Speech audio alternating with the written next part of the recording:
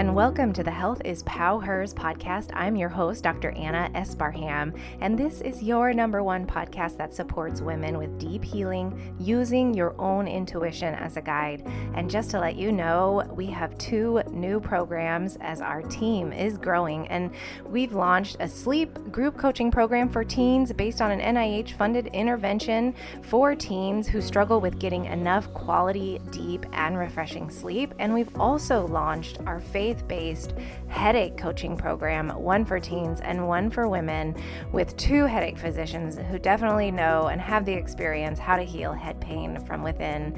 And there's absolutely no pressure to join the program, but if you'd like to hear more, I would love to share if we both feel you're a good fit. So you can head over to healthispowher, POWHER.com to schedule your call now. And if you want one, please make sure to grab your spot fast. These calls are going pretty quickly as I'm getting booked, and I'm so excited to connect with those of you who schedule. Now on to the show.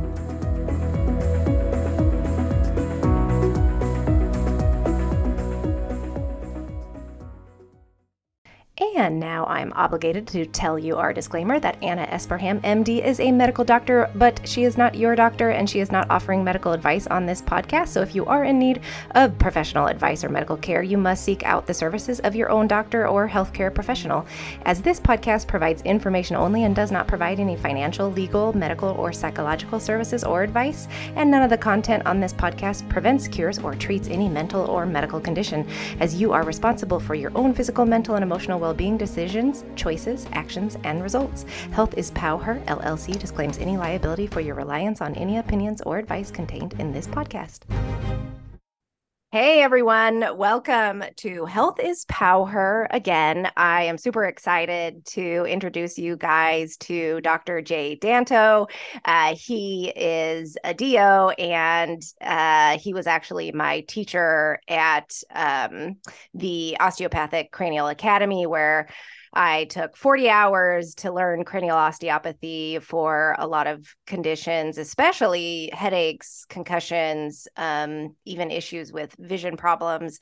And so I learned so much from him, and he is just a wealth of information because he's really helped a lot of osteopathic medical schools from the ground up. He's written books. He's had over 20 years of practice, and he has a great private practice right now north of Kansas City. And I am referring many of my patients and clients to. So welcome, Dr. Jay Danto.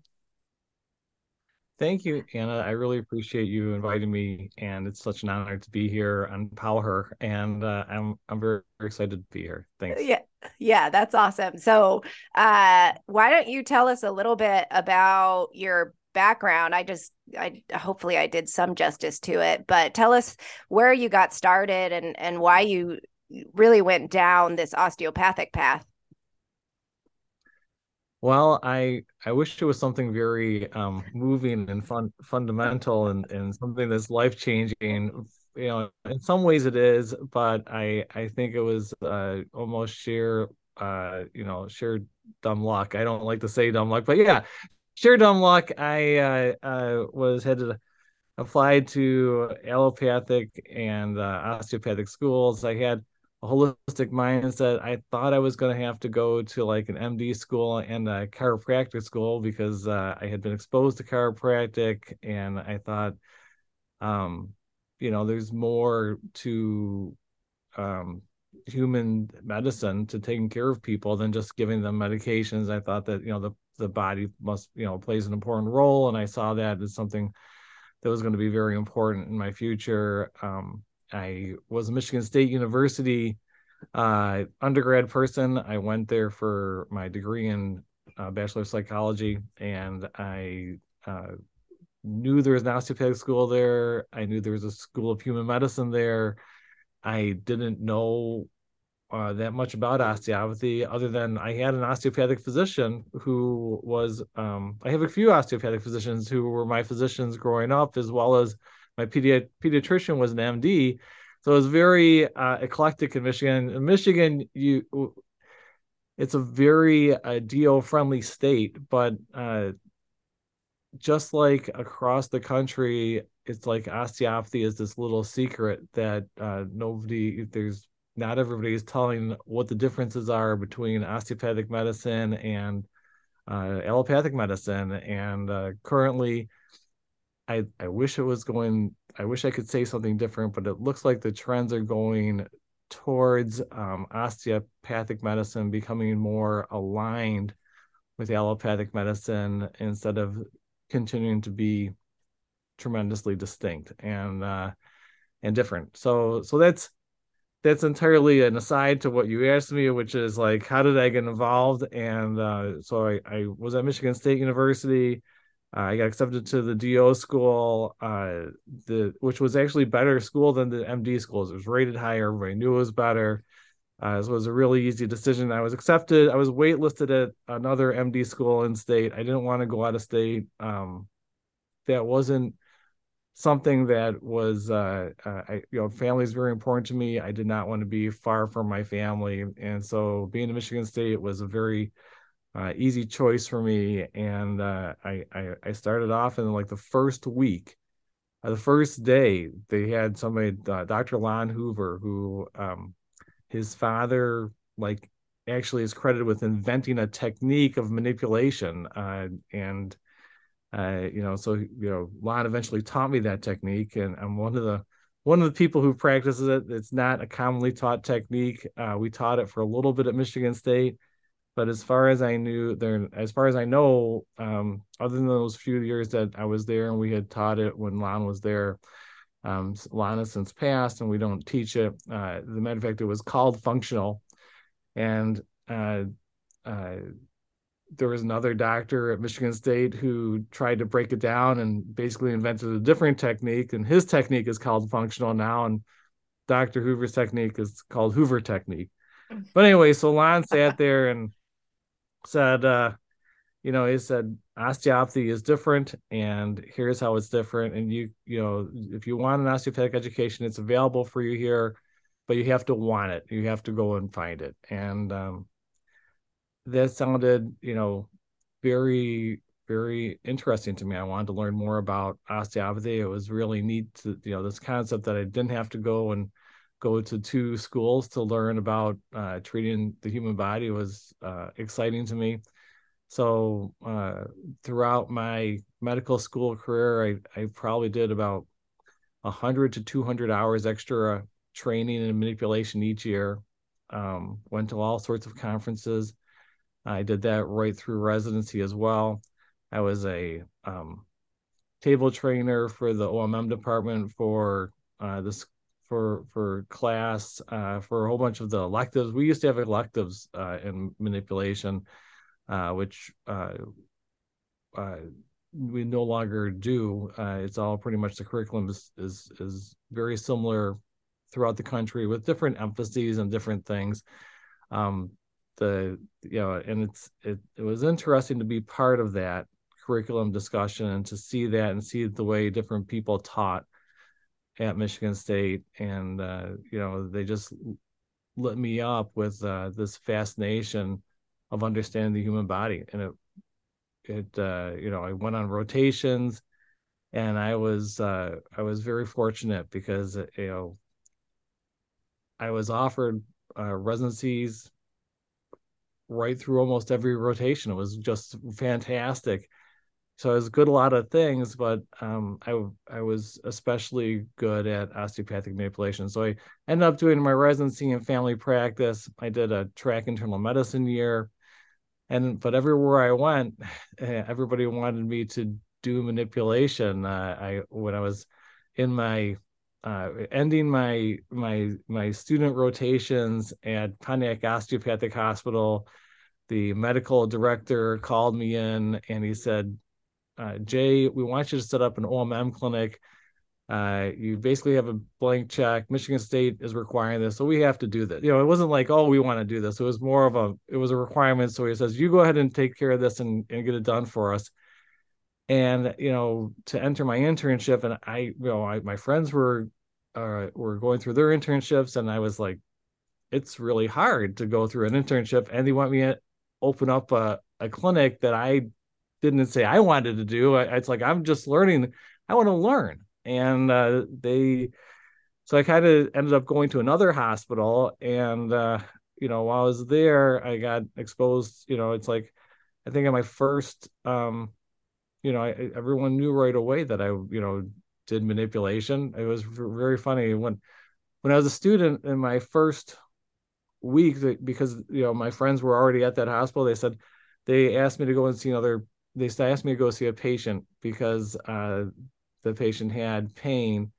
Um, they thought it was costochondritis, and I went and treated the patient, and I was making the pain go away with each rib I treated, and the patient would look at me like, "How'd you do that?" And I'm like, "This is just what osteopathy does." And it was just such a blessing to have that right along the way. I mean, every time I thought um, I was learning something, and I got supported by patients. When I went ahead and learned cranial my first time, I came out of my 40-hour course, got back to school. You're gonna love this story. I got back to school, and I'm in an OMM class. It's the first week back. In comes one of my friends, and she says, "Jay, you went to that cranial course, right?" And I'm like, "Yeah." She says, "I got a headache. Would you mind working on me?" And I said, "Sure." So she lays down, and I put my hands on her head, and I'm palpating her head, and I've got one hand. This is, her side. One side of her head is flat. One side is round. The side that's flat is not moving. The side that is round is moving. I'm like, wow, this is like a side bending rotation. It's like I knew right away what it was. And I sat there and I didn't remember anything very much. I remembered a little bit from the course. So I sat there and I treated her sutures.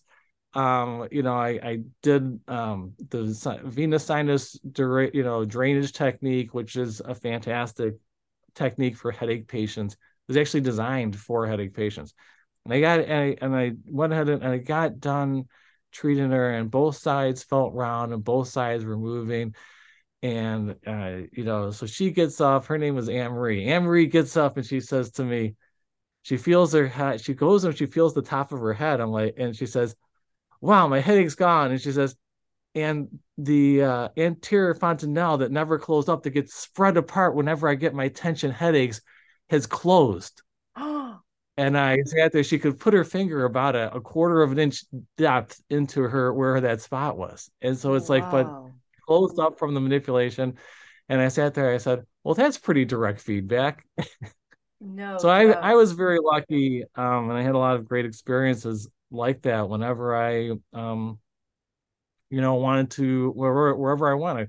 Went to the cardiology rotation, and there was somebody who had back pain, and this is when I was a student, and with the resident sits there, says, cardiology resident says, "Hey Jay, you're good at that manipulation stuff. Would you go and see the patient?" Go and see the patient, and I'm treat him. I treat his back pain, and we're rounding later in the day, and the cardiologist is trying to recruit me. He's like, he's at the very least trying to recruit me to the hospital, let alone potentially into cardiology, because he knew, because I was a good student. And he sat there, and everywhere he said, "This is my," to introduce me, "This is my outstanding medical student Dr. Danto." And he would introduce me to every patient. And so we go in, and he's going through his residents, he's going through his fellows, he's going through the intern. And then he goes and he says, and before he get a chance to say who it was, this patient sits there and says, "Oh, that's the guy who cured me," because he was there. It was a courtesy consult. This was in a day when they used to do courtesy consults. This, Oh, because he yeah. was a cardiology patient, they would consult the cardiology department. But the reason why he was consulted was he couldn't urinate. So he couldn't urinate, and he was consulted, and so he had prostate cancer. He had his prostate removed. They had a radiation. They did it twice on him. Okay, they did two surgeries on him. So it's like, there's no reason this guy should not be able to urinate. I go in there, I treat him, and not only did his back pain go away, all of a sudden he could urinate. He was discharged that day. So it's like, Oh, I've been very fortunate that I've had these great experiences. I had patients I was consulted for chronic kidney infections. Have you ever seen somebody with chronic kidney infections? Yes. Just, it's just, a young person, a young lady.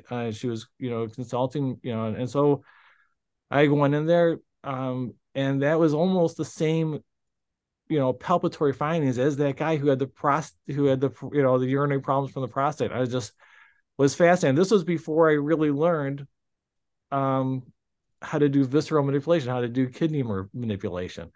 So it's just mind blowing to me. Some of the things that we've seen and we do.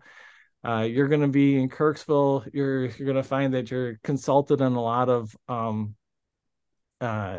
patients who have pneumonia, and it's the one of the common things we used to do, or that used to be part of physical examination, was you'd feel the ribs for respiratory excursion. They found that if you feel the ribs for respiratory excursion, and this is out of DeGowens and Gowans, which is the allopathic, original physical examination book.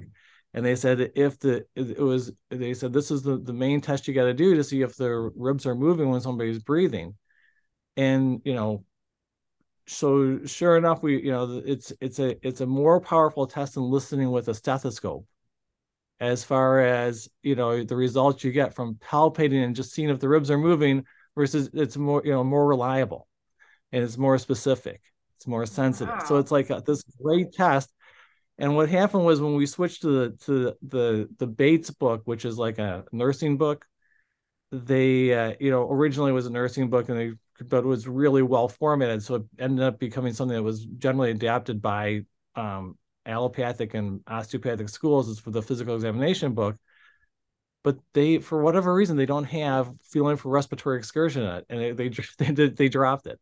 So Yeah, I've never done it's that. I really don't think fun. so. As an MD, Yeah. no, I don't think I've ever learned that. Yeah, but it used to be part of the standard examination. And the Oh my funny thing word. is, and the neat thing is, it's so with OMM, you can treat these ribs and people get better faster. And not only that, like, if once you learn a little bit of visceral manipulation, you find out that you can manipulate the fascias of the lungs that relate to the lungs, and that allows the medicine to get there. It allows the fluid to get pumped out better, and the lungs to aerate better. So it's really just one of those neat things you can do with manipulation. And so here I've been talking for a little bit. I'm talking about these medical things that I've treated. So um yeah, you're right. The bread and butter things that I treat in a day-to-day practice is going to be pain, but it's like I treat a person is what I treat. And we see patients with all sorts of things, and we're improving their foundation of their health, is what we're doing when we treat the musculoskeletal system. And we had a patient call this past week, and they're moving from out of state, and she was like, I'm trying to decide where I want to move, and I found your website, and I wanted to call, if are you a real osteopath? And I'm like, yes, I'm a real osteopath. And she says, so you do osteopathic manipulation, the gentle stuff? I'm like, yes, I do gentle type of treatments when I treat people. And my understanding of osteopathy has progressed from when I was a student to now. And I mean, it's like, the funny thing is like, I don't think that I mean, I was very successful. I've been very successful. I've been very blessed. I've been very lucky. But I feel like I'm a little bit better now than I was back when I started 25 years ago. And when I treat people, I listen. It's really about listening, and I listen more than I if I go in thinking I'm going to do this, why would I do something without listening to somebody's body? So my job is to listen and respond. And I tell people all the time that I don't treat your body. I listen to what your body is saying, and it's asked me to do so. Then I do what it tells me to do. Why would I try to do something it's not telling me to do? And so when you do that, you have a different a different patient experience. People will sit there, and it's very hard. For the past quarter of a century, I've been trying to figure out, how do I explain what I do as being different from chiropractic? And I think what it's coming down to, and I'm not saying that there aren't chiropractors who listen to the body and treat. I'm saying that um, there's people who go in with a certain, I'm going to do X, Y, and Z, but I don't force anything. I listen and let the body do what it wants to do. And usually when you do that, people's bodies like that. And then their musculoskeletal system, their nervous system, their whole being can respond in a really positive way. And it's transformational. It's what it is. Hey everyone, I just wanted to take a quick break and let you know about our new upcoming program called Lunar Nights. It's a sleep group coaching program for teens who struggle with deep, quality, and refreshing sleep and struggling with paying attention at school due to fatigue. To help them implement many of these mind-body therapies that are evidence-based from two, including me, nationally recognized pediatric integrative medicine physicians, adapted from an NIH-funded sleep intervention program that will help transform your child's life from existing on autopilot to achieving their best in life and truly thrive. So email us at hello@healthispowher, POWHER.com. And we can set up a quick 15 to 20-minute call to see if you're a good fit for the program. And back to the show. How would you, because I always get asked this question, and I think it's hard for me to explain because I haven't been doing any osteopathic manipulative medicine for very long. I've just taken, a couple of courses, and so everyone's like, well, what is that? How do you explain it to patients, and how do you explain it to students? Because I also coach a lot of college students going to med school, and none of these college students know about DO schools. They don't understand what goes on in a DO school. Boy, there's some tough questions there. All right. Number one, how do I explain osteopathy to people? There's a short 30-second answer, which is like, well, it's very similar to chiropractic. We both are treating the musculoskeletal system, and we're both trying to optimize health. And then there is the longer answer, which is like, I sit there and I listen to the patient and I examine their body. And the best thing, the most funnest thing is when what the patient has told me matches what their body's telling me. That becomes, because that's usually, and that's 80 to 90% of the time, but there's, 10 to 20% of the time where things don't exactly match up. And it's so funny because I saw a patient this week, and she's like, she's in her 70s. She has arthritis in both knees. Her right knee is problematic. It's swelling up, and her left knee isn't. I'm like, do you remember any traumas? No. Did you ever break any bones? Yes, I broke my right leg. My right leg, and then I also, by the ankle, I broke my right ankle. I'm like, okay, so that's why the knee is, she's like a torsional fracture with it. I'm like, yeah, that could create some strains within the tissues. One of my friends used to talk about, there's a guy, Dr. Bone. He's an orthopedic surgeon. True story. And he says a fracture is a soft tissue injury with bone involved. Fracture or broken bone is a soft tissue injury with bone involved. And, so that kind of talks about the seriousness of the soft tissue and its relationship to the bones. And so, that's why, so so we're talking a little bit more, and she's like, and then I have what does she have? She's and then, I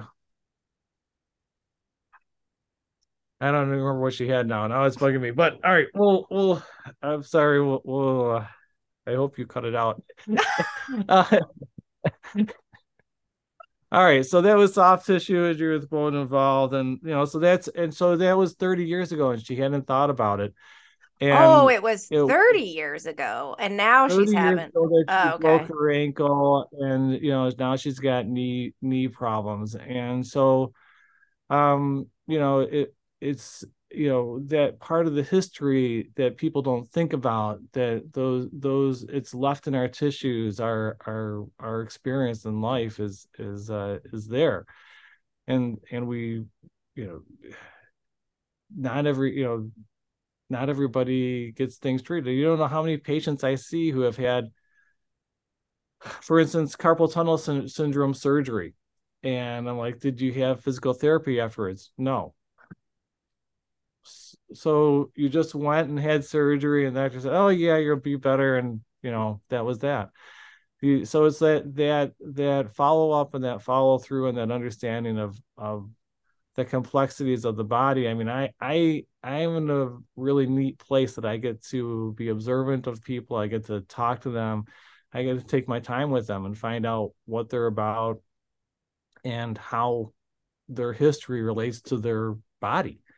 And sometimes they forgot that, but I can remind them of it, and then we go ahead and treat them, and they say, "Wow, it really does feel better." So It kind of reminds me, I think I had some manipulation just to try it out once when I was going to, I think it was my integrative medicine fellowship. And at the time, I was having pretty severe endometriosis, constipation, and yeah, pretty severe menstrual cramps at the time. And I think I can't remember what happened, but it was like some manipulation of my pelvic area, or my SI joints. And I just remember like everything after that was just so much better. Like the pelvic pain, the menstrual cramps, the constipation for just several weeks after I got that manipulation. I mean, so how does that correlate? Because you talked about visceral manipulation, but even if you're just working on the musculoskeletal system, how does that correlate to like internal disease? how does all right the see, this is a tricky one. There's been research to look at how somatic dysfunction, or basically these dysfunctions within the musculoskeletal system uh, can result in poor development of tissues. And they've done research. We have like a lot of research actually built on the osteopathic profession that is good research, but it's older now. So they did 25, 30 years ago, they were inducing somatic dysfunctions in bunny rabbits, in the cervical spine, and then also in like the upper thoracics. And then this was a long time ago. They don't do this anymore, but they sacrificed the bunny rabbits and they looked Oh, at their hearts. Bunny rabbits that did not have somatic dysfunction, induced, so like a trauma induced or whatever, in that's neurologically related to the tissue, versus bunny rabbits who did have that induced. And the hearts of the bunnies who had the somatic dysfunction were smaller, had did not beat the way they're supposed to beat. So it's very fascinating how that relates. And there was some great research done when I was at Michigan State while I was there, and what we were looking at was something called somatic dysfunction burden, which is the severity of the somatic dysfunction. And that was done by Dr. Karen Snyder and a group of us. So it's like there's a couple different, my name's on one of the papers. When we were examining these patients in the hospital who were getting like uh, endoscopies, where they put a tube down your throat, and then they're also getting colonoscopies. Not always the same patient, but so they're looking colonoscopy where they're looking up the rectum and into their lower intestines. And so what we found out was that we could, if the somatic dysfunction burden was high in a particular set of tissues, and the somatic dysfunction is indicated by Burden is indicated by the tissues are tender. There's restriction in motion. There's you can palpate that the feeling of the tissues is different in that area, and it's different from the other tissues around it. And this is on the outside of the body. That correlated with pathology found in the intestines or in the esophagus and the stomach. And so that was, pretty, to me, that's groundbreaking research. And we actually and then the other thing was she did another study that they looked at low back pain, and they found that imagine this, if the somatic dysfunction burden is high, then in a patient with low back pain, that indicated that osteopathic manipulative treatment would be more successful, as opposed to people who had low back pain and the somatic dysfunction burden was low. To me, when I tell this to my colleagues who are like PhDs, researchers, they're like, so Jay, basically you're saying that when you looked at patient that actually had the disease and you used OMT as the treatment, and they got better. It'd be like saying that if you had somebody who had cancer versus somebody who didn't have cancer, or if they had cancer for one thing and they had cancer for another thing, and you said, well, let's just give them this cancer drug, but it only treated the one disease and didn't treat the other disease, then it's only going to work in the one patient. So most osteopathic research, which is kind of sad, has been done trying to use osteopathy like a drug. So it's like, the complaint is low back pain. We'll just go ahead and look at all these, just throw some osteopathy on it. So some osteopathic manipulation at it. Well, did the patient need the osteopathic? Is that a patient who's going to benefit from most? So to me, I think that the greatest research is yet to come, because I'm hoping that they'll start doing osteopathic research on people having a higher somatic dysfunction burden. So that would be somebody who has more signs of somatic dysfunction playing a bigger role. Now, the neat thing about the body is that doesn't always mean that OMT won't be helpful. An osteopath looks at the body, mind, and spirit. So it's not just manipulation that plays a role. It's a matter of what's going on in a person's life. Let's say they have pain and they get manipulation, they feel better. They might have depression there too. And suddenly when that feeling better, that sense of well-being is restored, they have less depression. And so then it kind of can snowball. So those are all things that are some of the neat things about treating people and using. I have a patient with post-polio syndrome right now, and post-polio syndrome is a sequelae of polio, in which a person has pain and they have fatigue, and they can become depressed.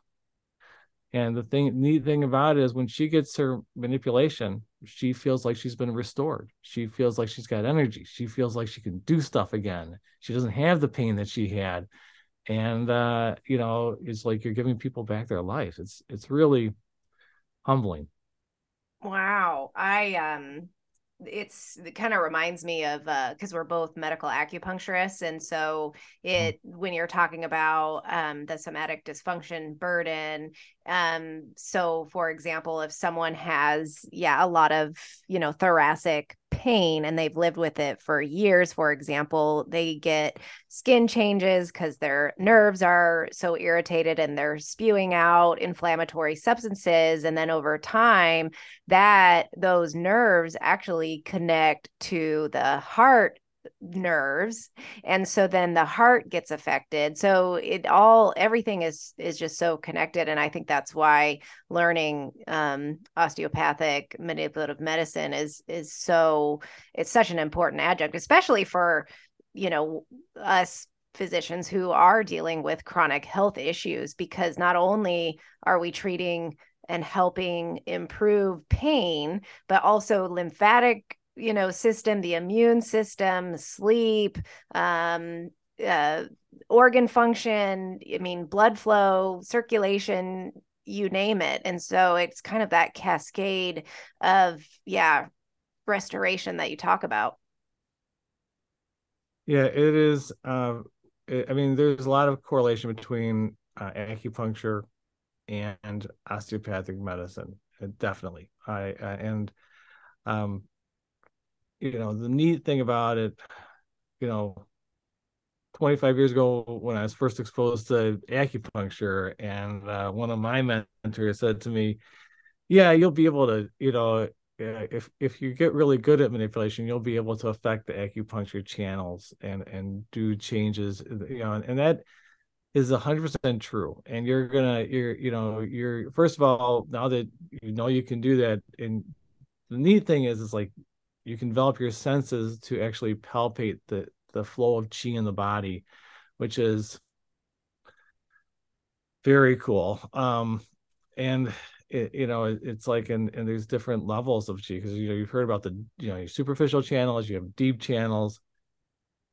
You can palpate those different levels, and you can palpate the flow of energy in them. You can say, okay, this person has this acupuncture problem. So I'm doing less acupuncture than I used to. I still love doing acupuncture, but I don't get to do as much as I like to do, as I used to do. So it's like, so it's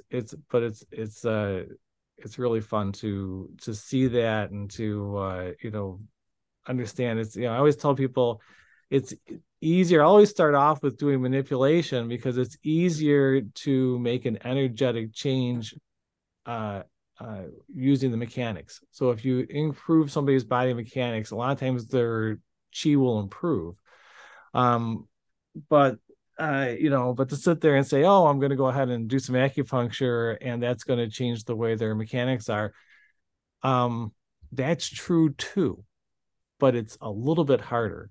But the thing Oh, about okay. it is some people absolutely need both, and some people benefit more from one than the other. And there's certainly some things I've found that seemed like they responded better from acupuncture than from manipulation. And it's like I'm continually humbled, because it's like as I've gotten better at both things, I used to think, oh, I'm gonna have to do acupuncture and manipulation. It's like I get better with just manipulation, or even the contrapositive is true. Same thing with acupuncture. I'll sit there and I'll do an acupuncture treatment. I'll go and check the patient. I'm like, well, I guess I don't need to do manipulation today. So it's all very interesting as you get better with both things. It's really neat. Yeah, I wonder, as I learn more, since I'm going back to residency, if I'll get there at some point and just figure out which one is the patient needs. Because a lot of so our back at my headache and pain clinic for kids really, they just did acupuncture. I mean, it was like their favorite treatment all day long. We were completely full. We couldn't even handle the demand because of how beneficial the acupuncture was for their headaches and migraines and sometimes other types of pain as well. And the research shows that too. I mean, it's actually very good. Acupuncture is very good for headaches and migraines, but I also know that osteopathic techniques are very beneficial, especially if there is some biomechanical issues, which are very common in teens who have posture issues, who have weakness in certain muscles, and or even aren't just using or even doing as much physical activity as kids should be doing, I would say. So it'll be interesting to see what happens. But I'm excited. I'm excited to move forward with osteopathic neuromusculoskeletal medicine.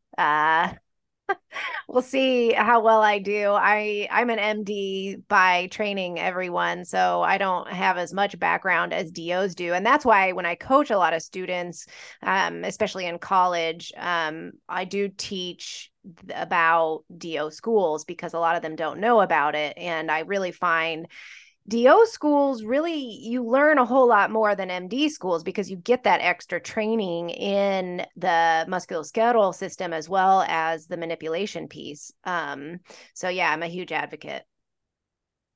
Yeah, somewhere between 80 and close to 200 hours extra depending on the school. So it's very interesting. There's a lot of pressure in this world because of the information overload that we are going through with research, and so there's always more to learn. My daughter is a third year medical student, so I was teaching for over a decade in osteopathic schools.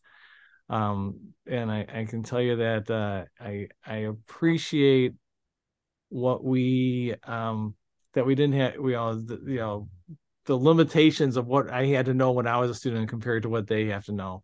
But I think also, it's funny because it's like I'll liken it to this. When I was on my rotations as a student, I think we were on Harrison's Book of Internal Medicine, 11th edition. Okay. So, and it might have been 14th edition. It was one of those editions. Okay. And Yeah, it was a big book with really small words I and know that book. really tiny and, very thin pages. And, the next volume came out and it was 2 volumes because they couldn't fit it all into one book. Came across the third edition of Harrison's. And I'm like looking at this book and I'm thinking, oh my goodness, this is like thick pages, bigger writing, totally doable. I mean, back then it was like, for myocardial infarction, what you need to do is you need to rest the patient. There's this new drug called heparin out. Sounds pretty crazy, but we think it might be helpful for people. Oh my So, gosh. so restful, it's like you patients were just, well, they need to be in bed for about a week if they have a heart attack, if they survive. So, that was kind of where they were at with it. It was a very different approach. And I could definitely see where, back when, osteopathy was new, we definitely had a leg up on hospital treatment. And things, I think osteopaths are still needed in hospitals. It saddens me that, there's, you know, that there's not an osteopath in every hospital doing manipulation. It's like, and the sad part, the other sad part about it for me is that like people wouldn't know, like, like you're going to be in ATSU, and you're going to go and you're going to see patients in the hospital who have pneumonia. For every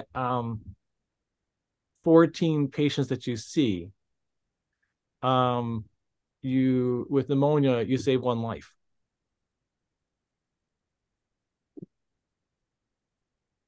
That's huge. When I sit there and I look back and think about the patients who I've seen along the way, I mean, some of those humbling experiences I didn't quite get to tell you about. I mean, um, here in Michigan, I was sitting there. My mom had cardiac ablation therapy, where they go in, they try to burn little autonomous pacemakers for her heart because she had an arrhythmia. Well, the doctor that she was seeing, the cardiac specialist, who's supposed to be really good at this, he's no longer at this hospital that he's at. He got ran out of town, I think. But he sat there, he put a hole through my mom's heart. They didn't tell me about it. So I literally I was holding down to my mom's legs, doing, and just trying to help her nervous system continue to function and send energy and, through and make sure that things were continuing to move as far as the normal motion of the fluids of the body. And I did that for about 2 hours. She was shocking for about 2 hours. And, she could have died. And it's like, I Oh, think about patients like that I've seen along the way.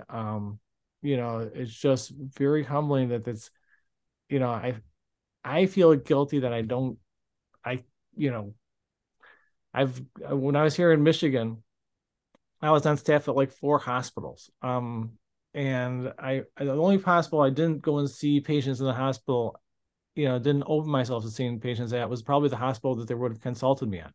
And that was because they had a residency program and wanted them to consult the residents. So at these other hospitals, nobody ever consulted in the hospital for an osteopathic physician. I think about that. If we could just get to the point where we're looking for some active dysfunction burden in patients where it makes sense, I sat there, I saw patients who are like, oh, I have, consulted because they had neck pain while they're having a myocardial infarction. They had neck pain for 10 years. They consulted me because, oh, they had neck pain and they were being airlifted out to get, a stent put in, treated the patient's neck. And she's like, I can't believe it took me to have a heart attack to get rid of my neck pain of 10 years. oh my gosh. Now, there is probably a good chance that neck pain was partially generated from the, ischemia problems that she was having in her heart, and it just wasn't recognized. That goes back to those studies that were done 25 years ago. See, we kind of came full circle back to those studies. And the thing is like, that's not commonly available, and for patients in the hospital, it just drives me a little batty. But I'm just happy to be able to see my patients in the Kansas City area right now and help people. I still, patients still reach out to me here in Michigan to, for advice. And I mean, it's just very humbling. The more I go on in life, the more I realize I don't know. It's like I don't I realize that I'm pretty much an expert in this osteopathic stuff, but at the same time, there's so much more. And there's just, I'm so ignorant about so many things, and I will own that. And when patients come to me and they ask me about things, I always tell them, I don't know, but I'll learn more about it and see what I can come up with, because I know that my resources are different from your average patient because I'm a professional and I can go look at things in a different light. And I've been, and if anything, my resources from my education experience from being a physician in hospital, in the, being department chair at different places and, schools and everything, I've had to learn how to become a really good researcher to a certain extent. And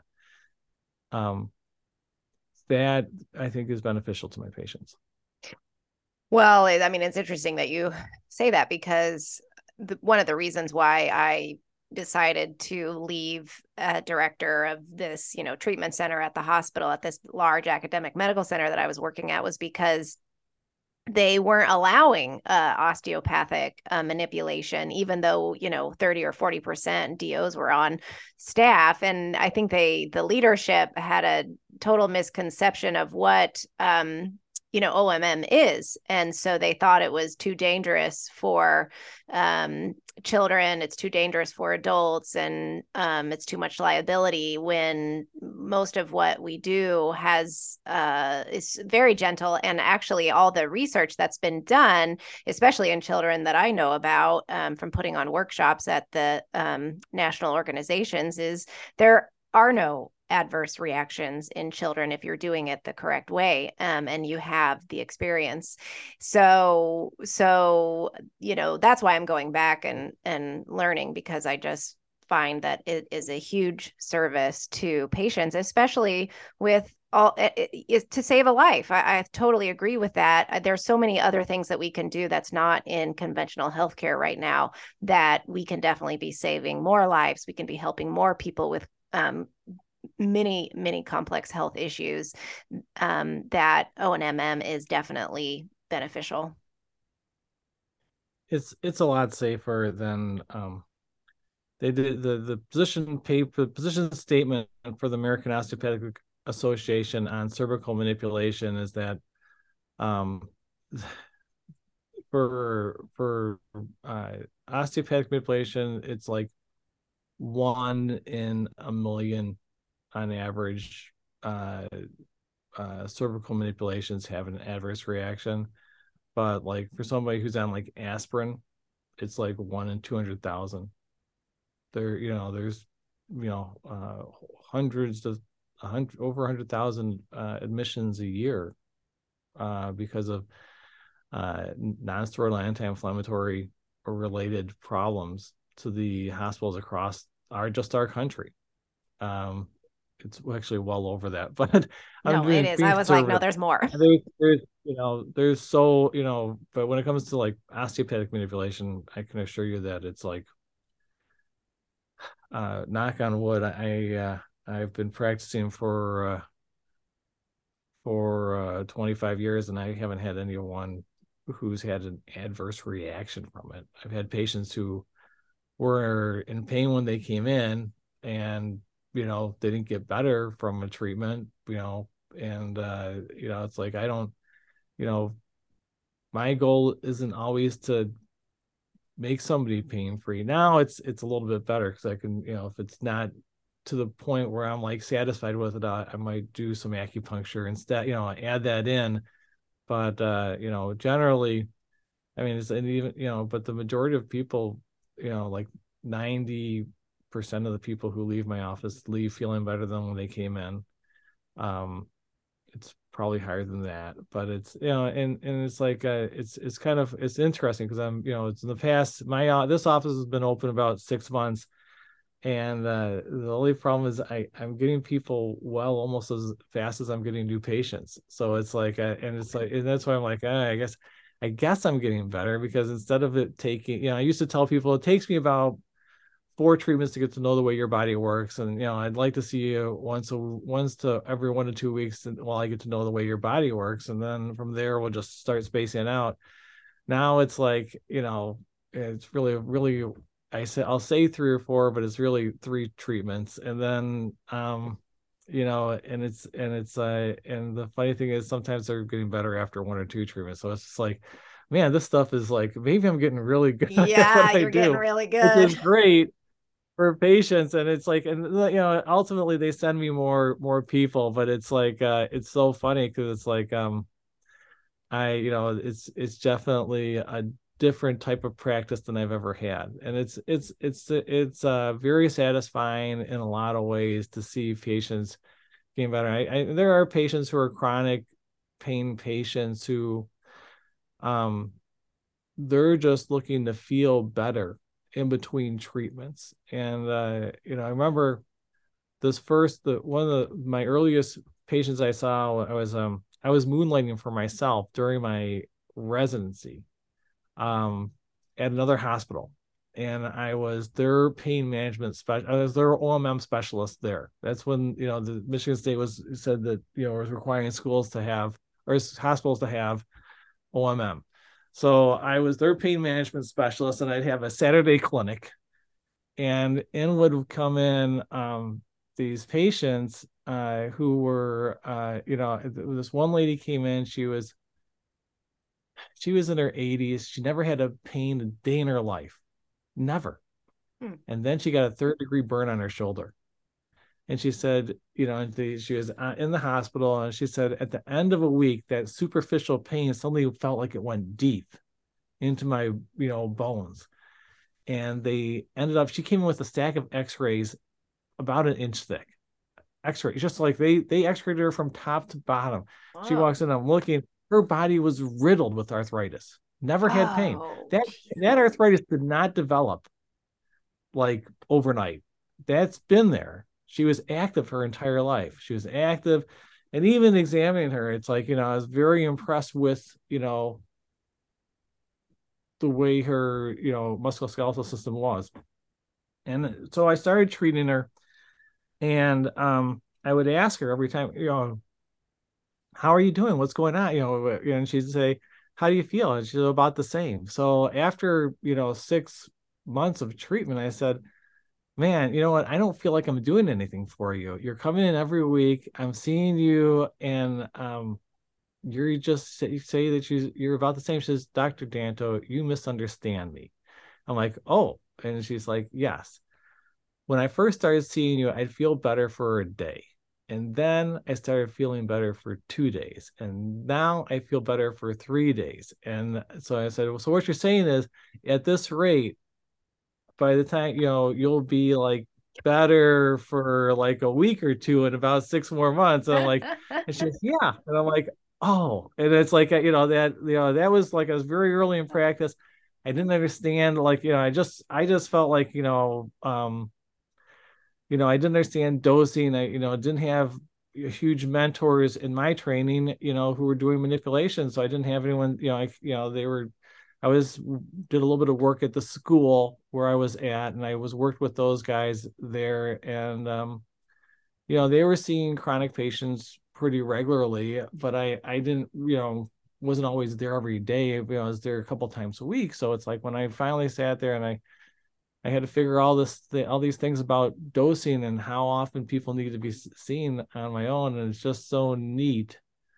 And it's one of those things where, like, when do you want to see this patient next? And it's like I'm always and I'm trying to figure out, like, judging where their musculoskeletal system is, where can it be. I do an exercise prescription with my patients. To the tune where everyone eventually gets some kind of exercise prescription. I've written a book on normalization of muscle function. Exercise prescription is a big part of that. So, and I have at my website, I mean, and it's totally free for people to go and see, is it says self-care, and it has exercise prescription things that are pretty important for people to do. So it's something. I mean, I literally got up this morning and did a lot of the exercises that are just right on my website. And it's like I have to do that to keep myself healthy. So it's like we take for granted often that the way our bodies work, but we're also in a time, I think, in general, people are not taking for granted as much, and they do yoga, they do all sorts of things. And then they can sit there and they say, well, I'm doing all these great things for myself. I do CrossFit. How come I don't feel great?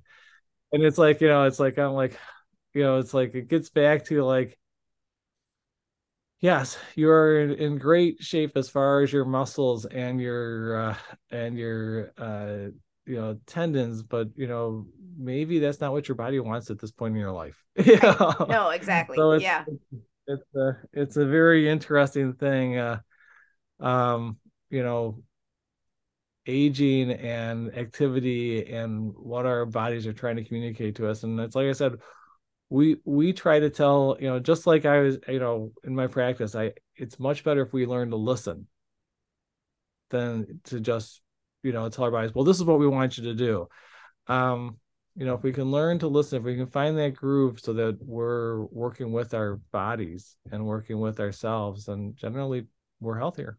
Yeah, and that's what I try and teach in my coaching programs, is that is pretty much the mainstay of using your own intuition to heal yourself, because you are your greatest teacher, you're your greatest healer, and you just have to take the time to listen. And we don't often. I mean, it took me quite some time to figure out, that piece for myself for a lot of the health issues I've experienced. So tell us a little bit about your clinic before we wrap up, so people know where to find you, how to make an appointment, where you're at, the whole deal. Well, we are on the corner of uh we're on the corner of Berry Road and North Oak Traffic Way, in just a little bit north of Gladstone in Kansas City, and just down the street from what's that mall that's out there? It's on the tip of my Um, tongue. I know it. It is, yeah, that isn't that where I used to work, Children's Mercy. Wasn't there that clinic there too? Yes, that's exactly right. They have a Children's Mercy clinic out there Right? I just too. can't remember what it's called. Oh, great. My mind block is I'm terrible at names. okay. Well, I'm North of Kansas City. it's about 15 minutes from the airport. It's not, it's about 15 minutes from downtown. It's a really neat area. I really enjoy being in that area. It just seemed like the right place. A lot of things came together uh for the clinic at the right time. Found the right place. It's so funny because it's a I my office was a credit union before before I entered it. It was so funny. So I was in a place in this mall, and it had like, they're like, oh yeah, we have a perfect place for you. It used to be a chiropractor's office. And I looked at the chiropractor's office, I looked at the credit union office, and I said, I think I want to be in the credit union. And it just has a great energy to it. And it's like, it's so neat. I Because once you start getting healing energy within a room, within a place, people feel better there. It's just like, Hmm. it's a neat place, because it's like I see that happening already. It's like it's like people arrive and they feel better, and that's just a wonderful thing. Yeah. Yeah. No, it is. It makes a difference in the energy of the environment that you're in. And so, yeah, and I try and refer as many patients I can to you until I can start seeing my own patients. And then I definitely still want to learn from you as soon as I can get out there before residency starts. Well, yeah, you're more than welcome. And it's like I you know for my entire career, I want to see osteopathy grow. So I'm so happy that I mean, I know you're an allopathic physician, you're an MD, but that you're trained in osteopathy. I mean, it's like I actually had, in my practice when I started in Michigan, I had for a year a pediatrician who did cranial manipulation, who was an MD, and she had learned the cranial manipulation. I think she was doing upledger cranial. And so she learned it, and she just was so moved by its promise that that's the practice that she wanted. So she worked in my office for about a year before she went and opened her own office. So that was like really neat to see her practice develop, and to see, to help her in her growth. And I would love to, you know, do that for you as well. I Yeah. think Well, it's just a lot of fun. yeah, it's just, yeah, just keeping medicine to be more complete because so many people need it. It's just more holistic and complete, and that's what I've always just been trying to go toward, because learning what we've learned in MD school is just not enough. It's just definitely not enough to help our patients. So yeah, I'm excited to see what happens next. But thanks so much, everyone. You can find his clinic at dantoosteopathic.com. It's D as in dog, A, N as in Nancy, T, osteopathic.com. So Dr. J Danto. And I'll have everything in the podcast details and the show notes as well for you to check out the clinic. Because it is just, I mean, one of the few clinics, like in the area that I know of. Yeah, I think there's three osteopathic clinics in all of well, three osteopathic clinics in all of Kansas City, one of which is they're retiring, and then the other one I haven't been out to theirs. They're on the Kansas side. And then some of my colleagues at Kansas City University, where I used to teach at one point, they're opening up a clinic, but they're part time. So it's like, hopefully we have some good hours available for people. I can't imagine. It was so funny because I thought really thought that as soon as I opened this clinic, I'd be like busy like gangbusters. I just thought that, people, it's like, but I think that, I think like you had alluded to, there's a lot of DOs.